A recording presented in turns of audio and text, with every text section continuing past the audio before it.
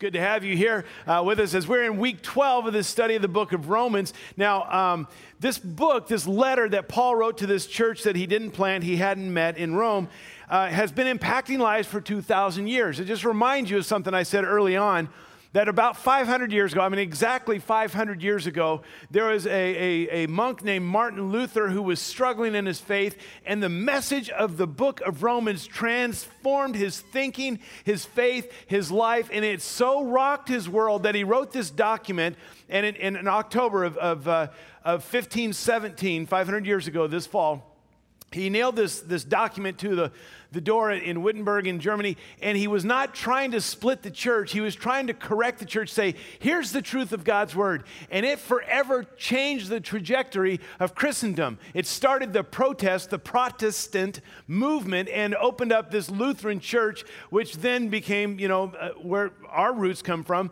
the Catholic Church. And then just over 200 years later, a man named John Wesley was wrestling with his own faith and feeling dead inside, and he was at a Moravian meeting, and where they were reading Martin Luther's introduction to the book of Romans, and the truth, even in the introduction, so warmed his heart that in 1738, I believe, it was a transformation for him.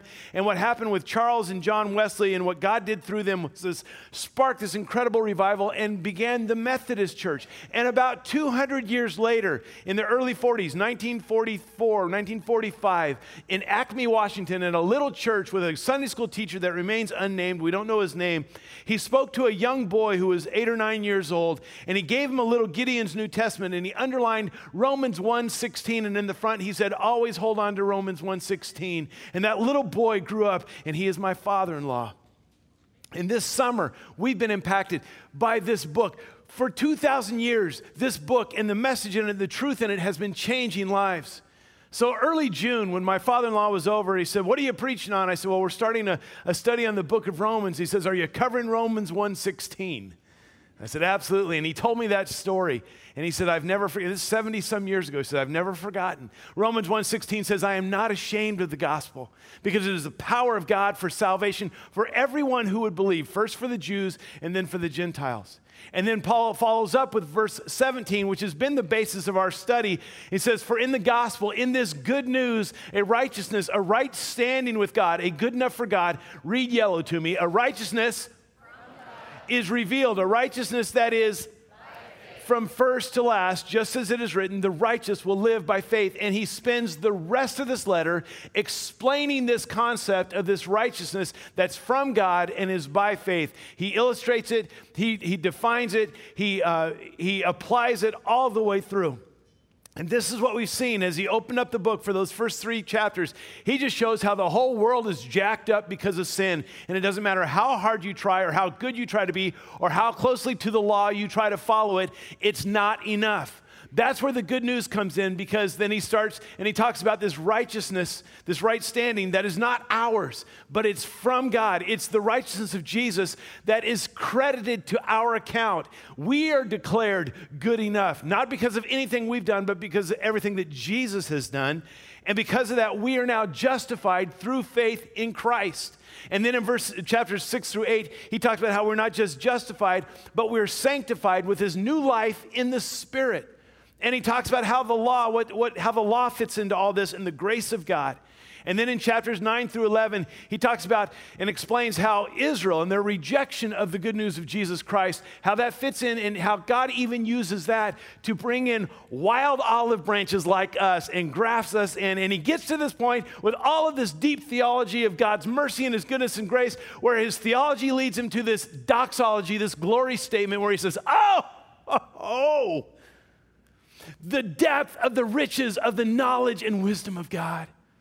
How unsearchable his judgments and his paths beyond tracing out. Who has ever known the mind of the Lord? And who has been his counselor? And who has ever given to God that God should give him anything, that God should repay him? For from him and through him and to him are all things. To him be the glory forever. Amen. And that's where we left off last week. So in chapter 12, he makes a major transition and a major turn. Up to this point, he's given a lot of theology, deep theology, beautiful theology, mysterious theology. And at chapter 12, he turns and he takes all of that theology and he makes it applicable. He applies it to our lives. It becomes very personal and very practical for the rest of the book. It's kind of the so what, now what? And he shows this is the now what. And so today we're going to be embarking into the beginning of Romans chapter 12. If you have your Bible, your tablet, your phone, any device you want to follow along, Romans chapter 12.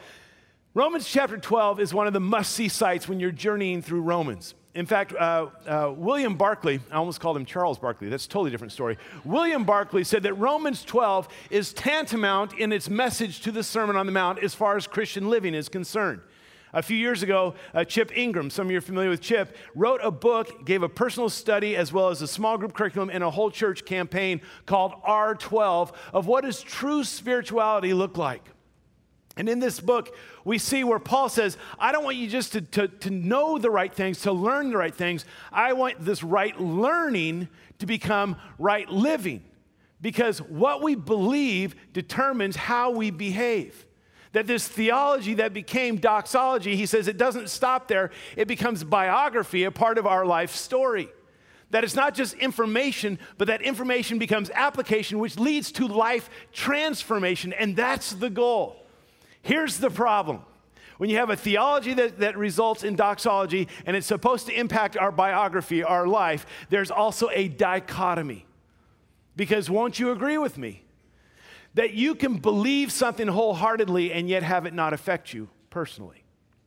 Let me give you a hypothetical case in point. Hypothetical, purely hypothetical. Let's say, hypothetically, that the fair came to town. And with the fair came vendors and fair food. And I can believe to the core of my being that fair food is unhealthy food. I can believe that it is bad for you. I can believe that it is unnecessary calories, cholesterol, it'll affect your blood pressure, it will make you die younger, that you should not consume this kind of food. I can believe that deep fried cheese curds should not be consumed. I can believe that a hand-dipped king corn dog should not be consumed. I can believe and be convinced that a brick of fried curly fries from the Mount Baker toppers should never be purchased and consumed by anybody. I can believe that the breaded deep fried zucchini and onion rings from Piggly's should not be consumed. I can believe that a moo witch, that a funnel cake with strawberries, that the puffer cheese, and that the kettle corn should not be eaten. I can believe that with all of my heart. And I can go to that hypothetical fair 2 or 3 times in a week and eat all of it. Hypothetically. So I believe one thing, but it may not change my behavior. And we see this in all areas of life. We believe we should eat less and exercise more. We believe we should floss more. We believe we ought to spend more time in the Bible and less binge watching on Netflix. We believe we ought to save more and spend less, get in less debt. We believe those things, but it doesn't necessarily equate to a changed lifestyle. And Paul comes along and he says, listen, all of this theology, I want you to have right thinking. I want you to have right learning. I want you to have right theology. But if it doesn't make its way into your life, it doesn't mean anything. It's got to transform your life. And so we're going to be looking at this, and we're not even actually going to be able to go very deep into Romans chapter 12. We're only going to be looking at 2 verses. These are very familiar verses to some of you, but again, these are must-see verses when you're touring Romans. And in these 2 verses, we are going to go painfully slow through them, sometimes word by word. And here's my fear, and here's the danger that I hope that we can avoid. Sometimes you can dissect something so small that you dissect the very life out of it. And I don't want to take this living word of God and dissect the life out of it. So to hopefully help us with that, I want to start, and I want us to just look at these 2 verses in their entirety, and then we'll go back through kind of word by word and see if we can come somewhere to how it applies to us. Romans chapter 12, verses 1 and 2. Therefore, he says, I urge you, brothers, in view of God's mercy, to offer your bodies as living sacrifices, holy and pleasing to God. This is your spiritual act of worship. Do not conform any longer to the pattern of this world, but be transformed by the renewing of your mind. Then you will be able to test and approve what God's will is, his good, pleasing, and perfect will. Father, your word is living and active. And I pray by the power of your Holy Spirit that today the truths contained in these two verses will change our lives for your glory. I pray it in your name. Paul starts off and he says, therefore. Anytime you're reading scripture and you see the word therefore, you need to stop and ask yourself, what's it there for? Because there's a purpose for it. The word therefore means that you're in the middle of something. Like you never start a conversation, therefore comes after something. It's like in the spring of the year when our clocks spring forward and some of you forget, and so you come to church an hour and 10 minutes late. And you walk in, and so I'll close with this. You realize, this is the best Sunday of my life, and then you realize, I missed a whole bunch of this sermon. So if you just come in where it says therefore, and you start there, you missed a whole bunch. When he says therefore looks backward and forward. It's this hinge, it's this transition, it's this thing that links these two together. You know, whereas chapters 1 through 11, therefore chapters 12 through 16. He says all the things we've talked about, all the theology that has led up to this point, therefore, this is what I want you to do with it. Now we're going to change, we're going to apply that, therefore, and he launches into this. Therefore, he says, I urge you, brothers, in view of God's mercy. And that word urge, it's not a mild suggestion. It's not here's a thought to contemplate. It's not, hey, here's an idea I'm not really sure about. There's this intensity where he's saying, I exhort you, I implore you, I beg of you. I mean, there's this intensity with this. He says, I urge you, brothers. Now keep in mind, this letter was written to churches. These are people who had been redeemed by the righteousness of Christ. He's not talking to the world. He's not talking to non-Christians. He's talking to the church. He calls them brothers. In 2 weeks, when we're in chapter 15, we'll see the difference between when he talks to brothers and when he talks about neighbors, which is a far-reaching group. But he says, brothers, those of you who have experienced the grace of Jesus, who've had the righteousness of Jesus credited to your account, this is who I'm talking to. I urge you, and then this phrase, in view of God's mercies. This becomes the key phrase for not only what we're going to look at today, but for the rest of the entire book, in view of God's mercies. Like because you've received this righteousness from God by faith, that's the mercies of God. His mercies have been bountiful to you. The grace, the mercies that he showed to the Jewish, those who are by grace, a part of the remnant of the chosen, he says that's because of God's mercy. For the non-Jewish, the Gentiles like us, these wild olive shoots, he says it's only by God's mercy that you get to be grafted into the tree and a part of the family. It's only because of his mercy that you can be saved, that you can be right with God, that you can have this by faith, and never lose sight of that. Always keep that in view. Never forget the mercies of God. That phrase becomes the key, the lens, the filter through which we have to look at the rest of the book in view of God's mercies. And so he says, I urge you, brothers, in view of God's mercies, to offer your bodies. Now the word offer, the fact that we are offering, that's an act of the will. Follow me on this. When you offer something, that means it was not demanded or required of you. It's not an obligation. It's something far deeper than that. It's not, well, this is a repayment to somehow compensate. No. This comes from somewhere deeper, where there's this offering that's like, this isn't required of me. I am choosing to do this. That's what an offering is. And he says, this is what I want you to do. I want you to choose to offer. And then he says, your bodies.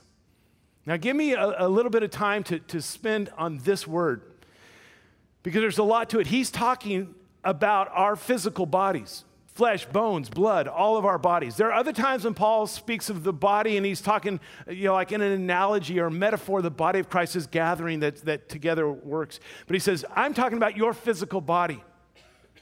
And when he talks about this, I think there's a lot in their minds that maybe we don't kind of pick up on, because there was some faulty thinking about bodies that led to even some heresy, some faulty theology, and some faulty living.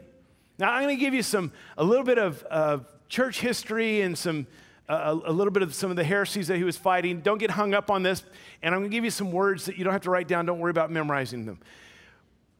With this faulty thinking about the physical body, there came this idea of docetism and Gnosticism, which led to asceticism or hedonism. Now, let me explain all that. Docetism was this idea that there are these two things. There's the spirit realm, and then there's the material realm. The spirit realm is good. It's holy. It's righteous. It's all there. It's perfect. The physical, the material, that realm is tainted. It's contaminated. It's cursed. It's got sin. And so these two cannot interact. So there's this spiritual realm, and then there's this material realm. One is good. One is bad. One is perfect. One is evil and cursed. So the mindset that came from this, and this was the heresy, since Jesus was the perfect Son of God, the idea was that there's no way that this perfect, holy, righteous specimen named Jesus could be connected with something that is cursed and condemned and contaminated like a physical body. So the belief was Jesus didn't actually have a physical body. When he walked here on the earth, it was an illusion. He was there in spirit, but that wasn't really a flesh and bones body. And so it was kind of this divine hologram. In fact, they would go so far as to say that those who believed in this docetism, that Jesus, when he walked along a dusty path on the Judean hillside or along the beach of the Sea of Galilee, he would leave no footprints because it wasn't really a body. It was just this image, a very good image, albeit, but still, this image.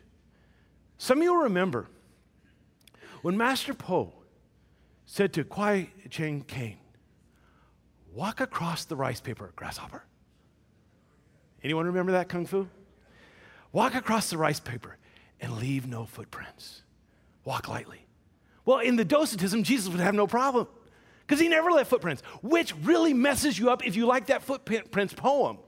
You know, you've got it on your wall. You know, I was walking, I had this dream, we're walking along, and well, shoot, there was only one set of footprints, and then there was none, and it just messes the whole thing up. The biggest problem, though, had nothing to do with footprints. It had to do if Jesus did not have a physical body, what happened on the cross? And this is where the major heresy came in, that Jesus was not crucified. He did not die for our sins. And so Paul is saying, listen, you got to get your theology right on this. Well, not only was it this docetism and the heresy about Jesus, but this Gnosticism about the same concept with us and our physical bodies. That there's a reality that we are flesh, bones, and blood, but there's also this spiritual side. And if the spiritual is good and the material, the physical, is bad, if this is perfect and holy and righteous, and this is cursed and condemned and contaminated, then it led to one of two extremes. Some people said, I'm locked inside this contaminated, wretched thing called a body, and it would lead to an ascetic lifestyle where there was this the mortification of the flesh, where they would punish their body, they would starve themselves, they would fast to unhealthy levels. There was this self-flagellation with whips. There was this mortification of the flesh. There was self-mutilation. And later, there were even a group of people called stylites who would live on the top of a pole and take all human comforts and all any kind of pleasures away from. Their disciples would send up water and bare minimum food. They would send down their excrement. And they would live on these poles, hundreds of feet in the air, for decades, devoid of any kind of physical pleasure. And their thinking was, mortification of my flesh gives a greater justification of my spirit, which goes completely contrary to everything that Paul's been teaching. The other extreme was someone says, well, I have this evil, rotten flesh that can't be redeemed, and I'm a part of it, and it doesn't really matter because my spirit is good, then I ought to, with this body of mine, live it like it's stolen. Every day's Fat Tuesday. Eat, drink, and be merry. Let's self-indulge because it doesn't matter because my spirit's perfect and pure and clean, so I can do whatever I want. Now, here's a question for you. For the common person, which of those extremes do you think that they would lean toward? Living on the top of a pole for 30 years? Or partying like it's 1999 every night? And so he says, listen, with your body, this is to be offered. Now, this is something that he's already mentioned to them, because he wants them to get clear on even their theology of their body.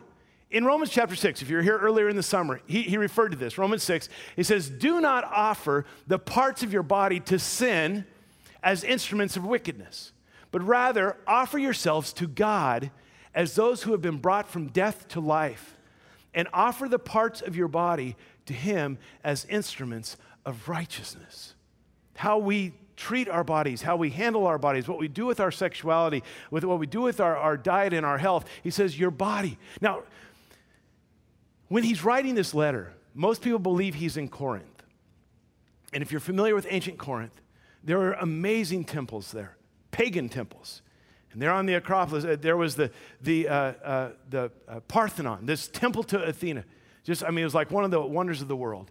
But there was also a temple to Apollo. And there was also a temple to Aphrodite. All these Greek gods and goddesses. And some deplorable things that happened in these pagan temples, especially in the temple to Aphrodite. Some believe that there were up to 1,000 temple prostitutes, and part of the rituals that took place in there was sexual immorality. Now, you can imagine that he's living in the context of these temples, and I know this is going a little bit out of the Romans deal, but when he writes to that church in Corinth, he says these words, do you not know that your body is a temple of the Holy Spirit who is in you, whom you have received from God? You are not your own. You are bought at a price. Therefore, there it is again. With that, then this, honor God with your body. So he's writing this group in Rome, and he says to them, listen, I'm urging you, I'm begging you, in view of God's mercy, to willingly offer your bodies. And he says, offer your bodies as living sacrifices. Living sacrifices. Now again, in the pagan world, very familiar with pagan sacrifices. In the Jewish world, very familiar with the sacrificial system of the Old Testament. And he says, but I want your body to be a living sacrifice. You wonder, what came to their mind?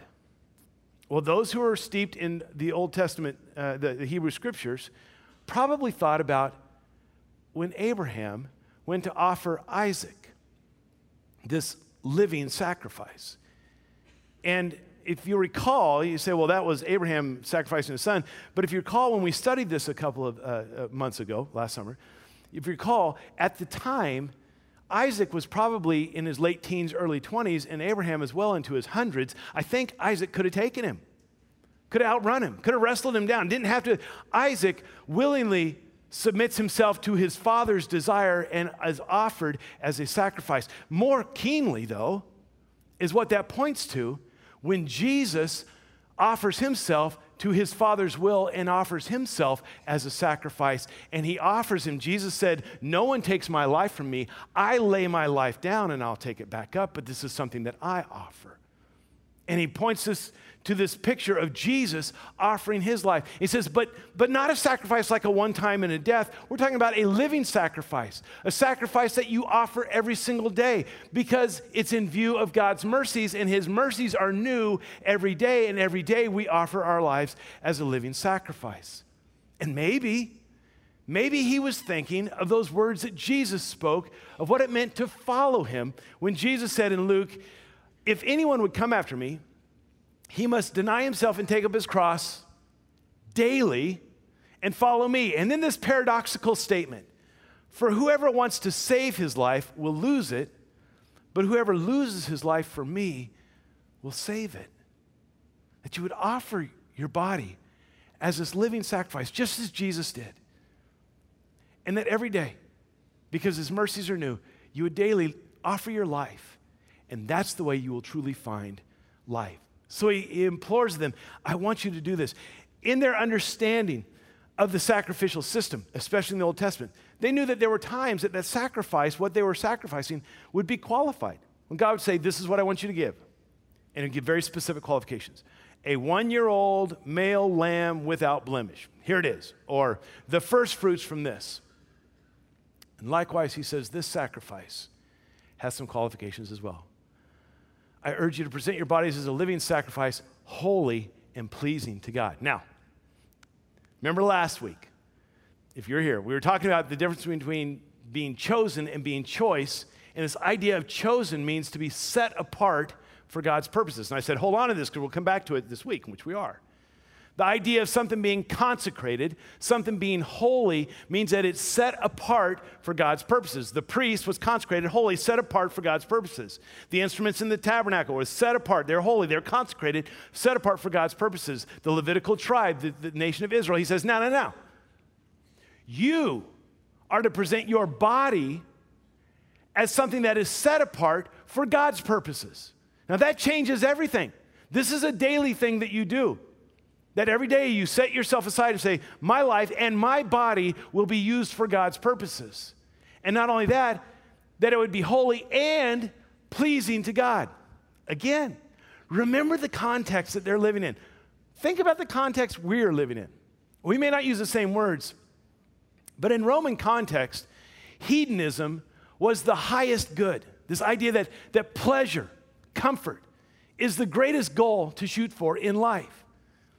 And they were surrounded by that, with this self-indulgent lifestyle, that they would just live, just all out just to please themselves. In fact, a little sidebar, but I find this interesting. Josephus, a Jewish non-biblical historian, speaks about Herod the Great and his death and how horrible his death is.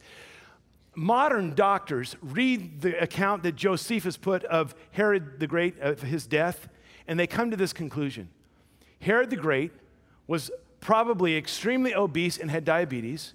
He probably had cancer of the bowels. He probably had cirrhosis of the liver, as well as either gonorrhea or syphilis. Why? Because he had lived a life of hedonism, this unrestrained pleasure life, and it had come back now to give him this horrible death. That's the context. Now, we may not use that term or give that kind of unreined pleasure, but here's the reality. He says, I want you to live your life in such a way that the first question you ask is not, is this pleasing to me? But the first question you ask is this pleasing to God?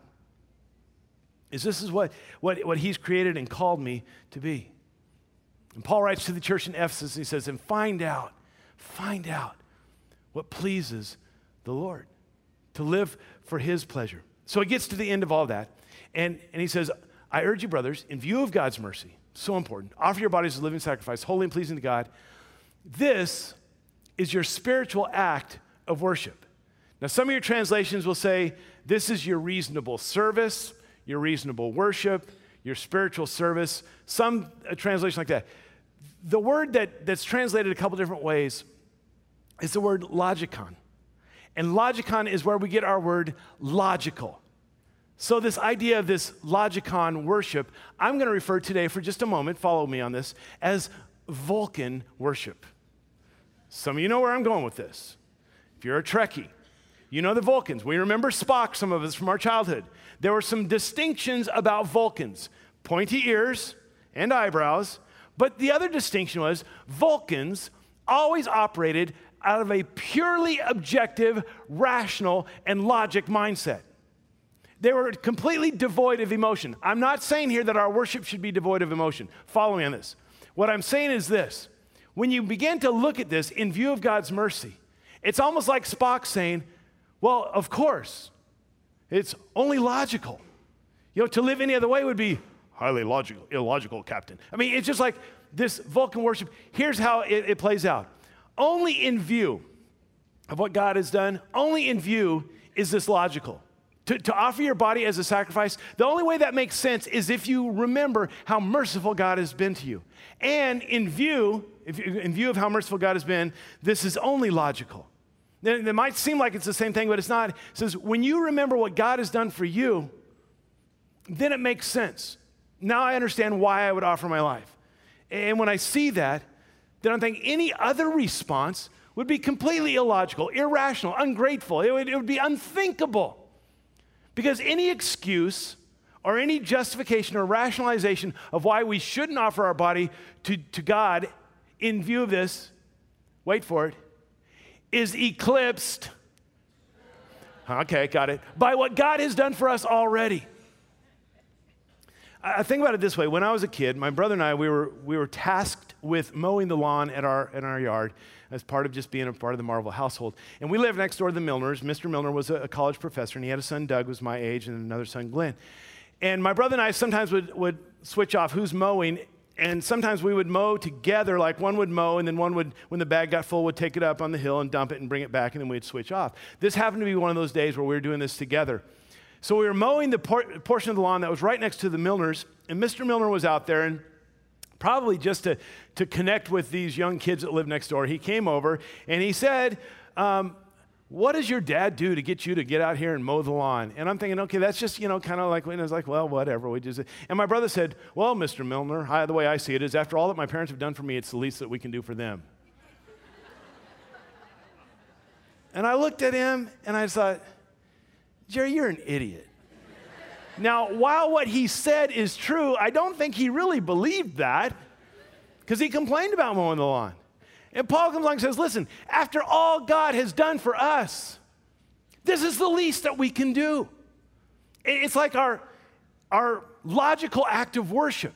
And keep this in mind. If this is our logical act of worship, how we live our life every day, we have got to expand our understanding of what worship means. Worship is not just what we do for 2 or 3 songs in this room. Worship is how we live our lives every single day.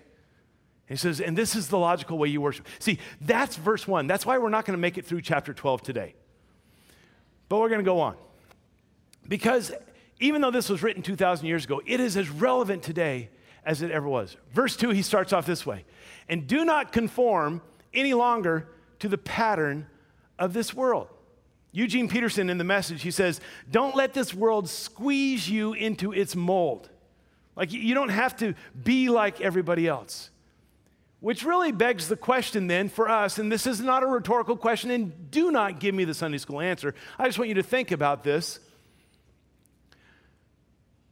Who decides how you live your life? In fact, who makes the call for what's right and wrong in your life? In fact, how is the bar for your life set of how you do life, how you handle your body, how you handle your finances, your morality, your worldview? Where does that come? How is that determined? Who influences that? I mean, I'm not asking you to answer me. I want you to think about this. And don't give the Sunday school answer. Really, who determines that for you? You say, well, kind of what's acceptable in our family, which might be great if your family is built on great morals and biblical standards. But maybe you come from a family that all kinds of things are acceptable. Is that what sets the bar for you? Well, maybe you say, well, it's kind of what's acceptable in my circle of friends. That's wonderful if your friends are building their lives on biblical foundation. But maybe not all your friends are. In fact, I hope not all your friends are. I hope that you have friends with people that are far from God. Okay, well, maybe it's what's acceptable in our culture. And he says, like, yeah, I'm not sure if that's the best one. And maybe somebody's saying, well, here's the answer. If it's legal. Well, that's good. And hear me out. I want you all to be law-abiding citizens. I really do. But if your standard for what's right and wrong and how do you live your life is it legal? The bar is set pretty low. Because think about this. The laws of our state are there so our society can get along, but it's like the minimum level to keep you out of jail. Let me go on a small rant here. If the bar was set by is it legal, and I do promise you this one's hypothetical, then, and I'll use me as an example, then I can choose to never attend church, never read my Bible or pray. I can consult psychics, tarot cards, horoscopes, tea leaves. I can explore and experience Wiccan and Satanic and any kind of religious rituals. I can become married and divorced every single year and cohabitate with a partner in between those marriages. I can be a lust-filled pervert, immersing myself in pornography, always swiping right on Tinder and Grindr. I can engage in unprotected, promiscuous sexual activity with multiple partners of any gender, of any marital status, as frequently as I want, as long as they're at least 18 years of age and consenting. I can contract any number of sexually transmitted diseases, command, demand, and encourage and pay for any number of abortions. I can drink alcohol from morning to night and live in a drunken stupor as long as I don't drive. I can smoke, chew, vape, and blaze incessantly. I can drink sugary caffeinated beverages, eat to gluttonous levels, leading to obesity and disease. I can swear, cuss, curse, slander, gossip, disrespect, and flip off those who offend me. I can be filled with pride, selfishness, greed, hatred, racism, misogyny, bitterness, anger, jealousy, and covetousness. I can never give to the poor, never save for the future, go into unhealthy levels of debt, spend every spare penny on lotto tickets and casinos. I can live in risky behavior of bungee jumping, base jumping, wingsuit flying, skydiving, even entering a Pinto into the demolition derby. And I can do all that and vote for candidates of the party that you don't support and never break one law of this state. Somebody's saying, can I get a copy of the list? Listen, whether you're a Christ follower or not, you've got to admit that if your bar is set by is it legal, the bar is set pretty low. And you can live a pretty disgusting, pretty immoral, pretty distasteful life in our society and still be completely legal. That's not the bar. Our bar is set much higher. Alan Wolf, who's a sociologist, he said this: in every aspect of religious life, American faith has met American culture, and American culture has triumphed. Paul says, no. Don't be conformed to the patterns of this world. Don't let the culture triumph. Keep in mind that it's by the mercies of God that you've been given a new status. You have been credited, declared righteous with the righteousness of Jesus, and that's only because of the mercy of God. You've been given a new standing. You're a son or daughter. You've been grafted in. You're a branch. You're a part of the family tree of God, and it's only by the mercies of God. Because you have a new status and a new standing, then live at a new standard. It's only logical, he says. This is the way we worship our God. And it's not just what we don't do, it's what we do. He says, but be transformed, changed by the renewing of your mind. Now he says it's not just the body we're talking about.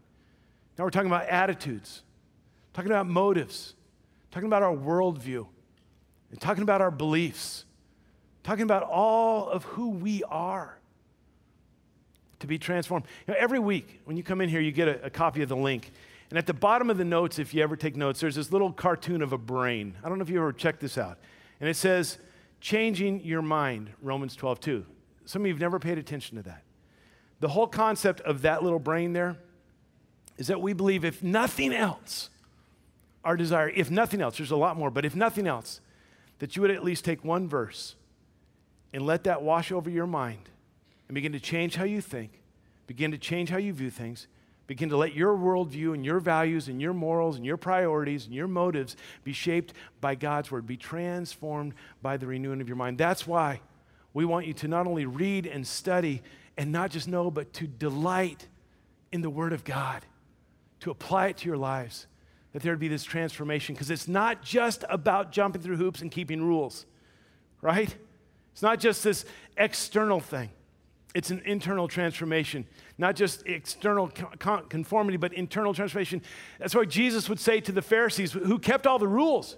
On the outside, you're like whitewashed tombs. You look great, but inside you're filled with dead men's bones and everything unclean. That there's something deeper. And when he was asked, what is the greatest commandment? He said, it's to love the Lord your God with all your heart and with all your soul and with all your mind. To think the way he does. In Isaiah, God says, my ways are higher than your ways, and my thoughts are higher than your thoughts.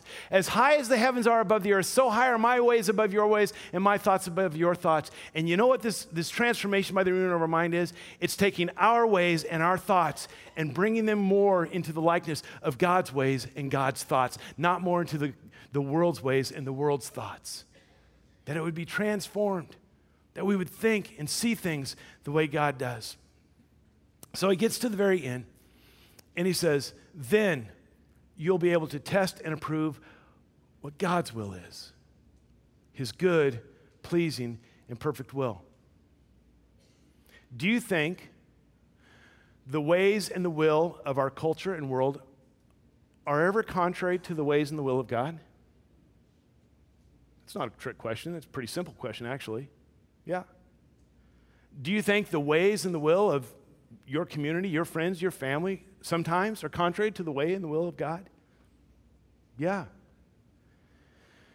Do you think your own ways and your own will is sometimes contrary to the will of God? And if you say no, then you're better than Jesus.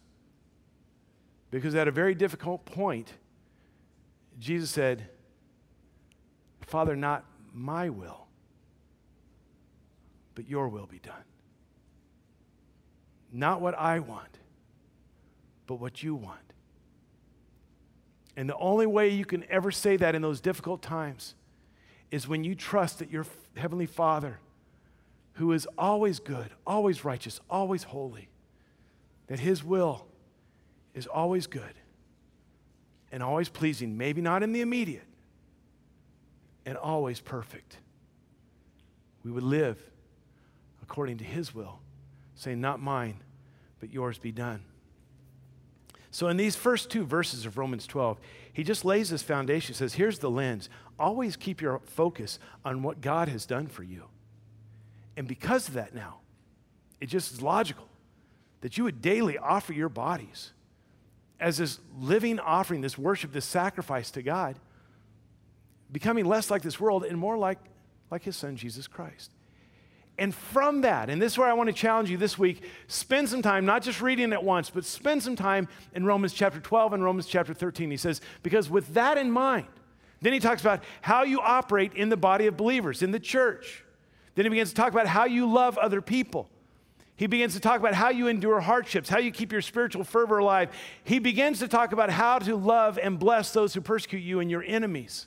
He talks about how to submit to authorities in the government. And then he circles back around in the back half of chapter 13, again about how we live our lifestyles with our bodies. And he comes to the end of chapter 13 and he says, let us behave decently as in the daytime, not in orgies and drunkenness, not in sexual immorality and debauchery, not in dissension and jealousy. Rather, and this is so beautiful, because every day God's mercies are new. And every day we're offering our bodies. And every day we get dressed. And he says, rather, clothe yourselves with the Lord Jesus Christ, and do not think about how to gratify the desires of the sinful nature. Think about, how do I live my life? How do I operate in a way that is holy and pleasing to God?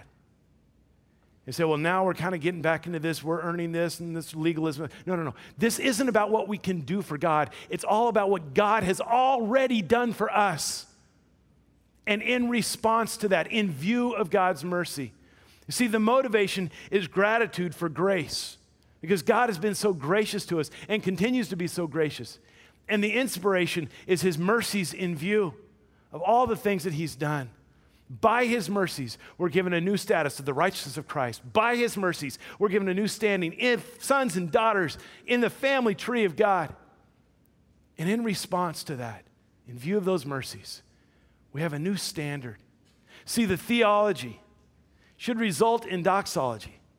But that doxology needs to make its way into biography, which is our life, our story, without dichotomy. So here's my challenge for you, two things. One, this week, the next 7 days, spend time in Romans 12 and 13 and just learn, what does it mean for me to live my life as a holy, pleasing sacrifice to God?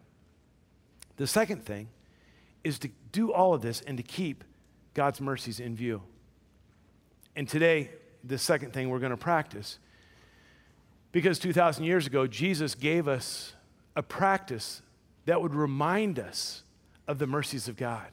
Remind us of one whose body was broken, whose body was sacrificed, whose blood was spilled. And He took the bread and He broke it. And He says, this is my body broken for you. And He took the cup. He says, this is my blood, the blood of the new covenant. And today we're going to end our time together by remembering and celebrating communion. And I would just say that we have an open communion policy here at Cornwall. What that means is, if you have that new status and that new standing, if you've been redeemed by Christ, you're welcome to participate. If not, first of all, I'd say, why not join the family? But if not, or if you feel like you're not ready for this or not right, or whatever, just simply pass this by. Don't make a big deal of it. We won't.